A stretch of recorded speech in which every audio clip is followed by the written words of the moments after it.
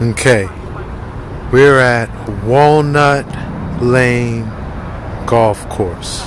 We are at the 40.029. So we're still right on the cusp of the 40th parallel. And I came here because, to my understanding, this is the site of the Hermit's Lodge, the Society of the Woman of the Wilderness. They built their 40 by 40 lodge right here in what is today the Walnut Lane Golf Course. We're very close to the Hermit's Cave, Johann Kelp's Cave. It's right on the other side of Henry Avenue, right there where you see the cars, Henry Avenue and Hermit's Lane. We'll go there one day. But I came here to talk about an interesting issue. When last episode Mike Wan showed us there was a 40th degree parallel marker right on the Susquehanna. When we went to Boulder, we saw that whole city is built around the 40th parallel, Baseline Road and all of that. Why is there not a 40th parallel marker in Philadelphia? And it's an interesting history. It's tied into the Mason-Dixon line, and I thought it would be good to come here and share that information, you know? So, okay, for cartographers, the Mason and Dixon line is an east-west line located at 39 degrees, 43 minutes, 20 seconds, okay? It's the border between Maryland, West Virginia, Pennsylvania, and Virginia. The Pennsylvania-Maryland border was defined as the line of latitude 15 miles south of the southernmost house in Philadelphia. Okay? And that southernmost house is located at South Street and Front Street. And there is a historical marker there that shows, like, hey, this is the beginning survey point for the Mason-Dixon line. Why did they have the Mason-Dixon line? Because a problem arose when Charles II granted a charter for Pennsylvania in 1681. The grant defined Pennsylvania's southern border as identical to Maryland's northern border, but described it differently because Charles II relied on an inaccurate map. The terms of the grant clearly indicate that Charles II and William Penn believed the 40th parallel would intersect the 12-mile circle, which was a surveyed arc around Newcastle, Delaware, when in fact the 40th parallel is north of the original boundaries of the city of Philadelphia. Okay, I'm right at the cusp of the 40th parallel here at Hunting Park and Kelly Drive, right on the banks of the Schuylkill River. We're going to just walk up until we get right on the 40th parallel. And this is the easiest way, and here we are. This is the easiest way in Philadelphia to get right on the 40th parallel, is to walk along Kelly Drive. That way you're not obscured by blocks or houses or anything like that. Here we are, right on the 40th parallel.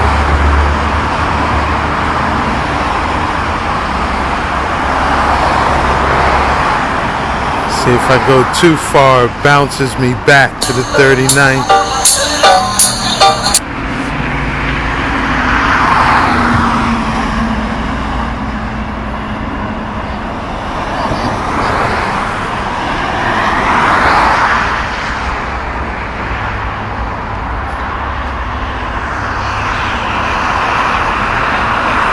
Okay, you see if I turn this way, it says I'm at the 39th.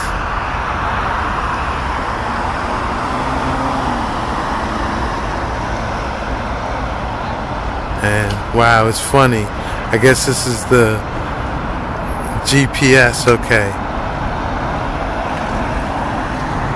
Sensitivity of the GPS. But again, this is the 40th parallel in Philadelphia. You see, we're right here at Laurel Hill Cemetery.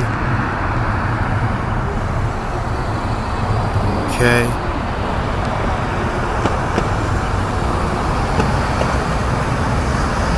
We'll have to get into the science of Laurel Hill one day. But this is where we are at the 40th parallel. Yeah, here we are on the other side of Laurel Hill Cemetery on Ridge Avenue. Okay, so when we were down on Kelly Drive, I showed you where the 40th parallel started, right? Like right on that cusp. Well, here we are on Ridge Ave, very close to that cusp. Okay, 40.0021 degree of latitude, right on the cusp. And here we have a historical marker for the commercial digital computer birthplace, BINAC, the world's first commercial electronic stored program digital computer passed verification test here at 3747 Ridge Ave on April 7th, 1949.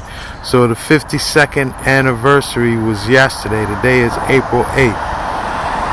Customer acceptance of UNIVAC 1, the world's first open market commercial computer, followed on March 30th, 1951. J. Presper Eckart and John W. Mulkey, co-inventors of ENIAC, led the development of both of these pioneering machines, which launched the commercial computer age. So the commercial computer age started right here on the cusp of the 40th parallel.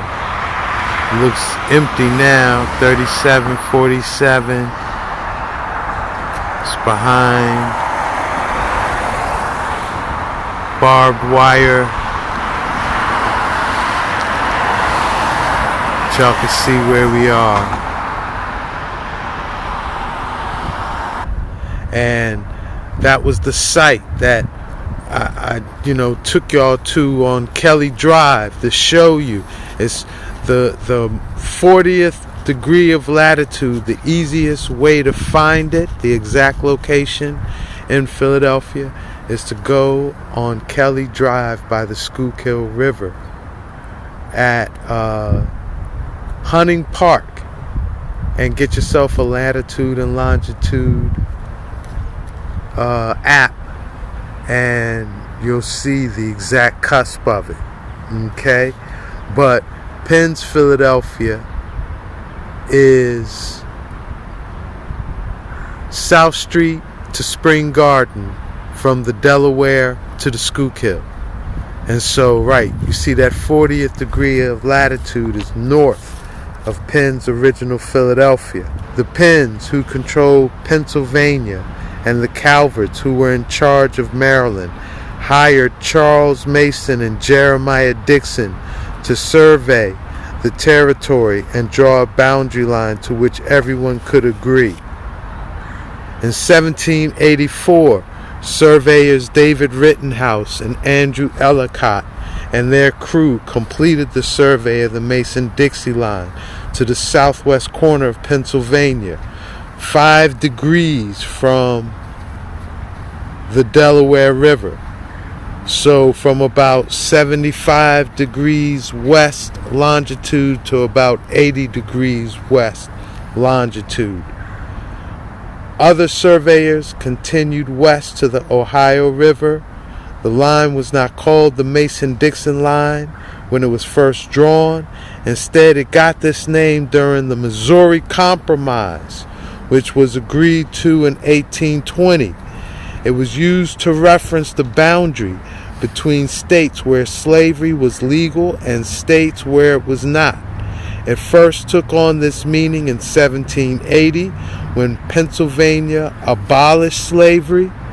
Over time, more northern states would do the same until all states north of the line did not allow slavery. This made it the border between slave states and free states. After this, both the name and its understood meaning became more widespread, and it eventually became part of the border between the succeeded Confederate States of America and the Union territories. And this all also shows why Baseline Road was needed out west, because the Mason-Dixon line was at that point the major east-west baseline, and it was founded on a mistake and was an attempt to rectify a mistake. So, yes. So to summarize, Lord Baltimore and the Calverts were granted a charter on the 39th parallel. William Penn was granted a charter of the 40th parallel. Penn inaccurately thought that the 40th parallel began at Newcastle, Delaware, what is today Newcastle, Delaware, and because of that built capital city of his colony, Philadelphia, on the 39th parallel. Once it was realized that the 40th parallel actually began north of colonial Philadelphia, Maryland made a claim for that land, and that was the foundation of the dispute. The Mason-Dixon line was thus formed, and the definition of the Mason-Dixon line is the degree of latitude 15 miles south of the southernmost house in Philadelphia, and that is 39 degrees 43 minutes 20 seconds. And the 40th degree of parallel actually is a part of metropolitan Philadelphia, is the Philadelphia that expanded during the Act of Consolidation, which combined 9 separate boroughs into what is today the greater metropolitan Philadelphia area. The 40th degree of latitude, roughly you could say, is defined by Hunting Park Avenue, with its beginning at the Schuylkill, Kelly Drive, and it extends all the way close to the Delaware River in Frankfort. That more or less is I guess you could say, is the general road that defines the 40th parallel. And it's because of all of this, there is no 40th parallel marker in Philadelphia.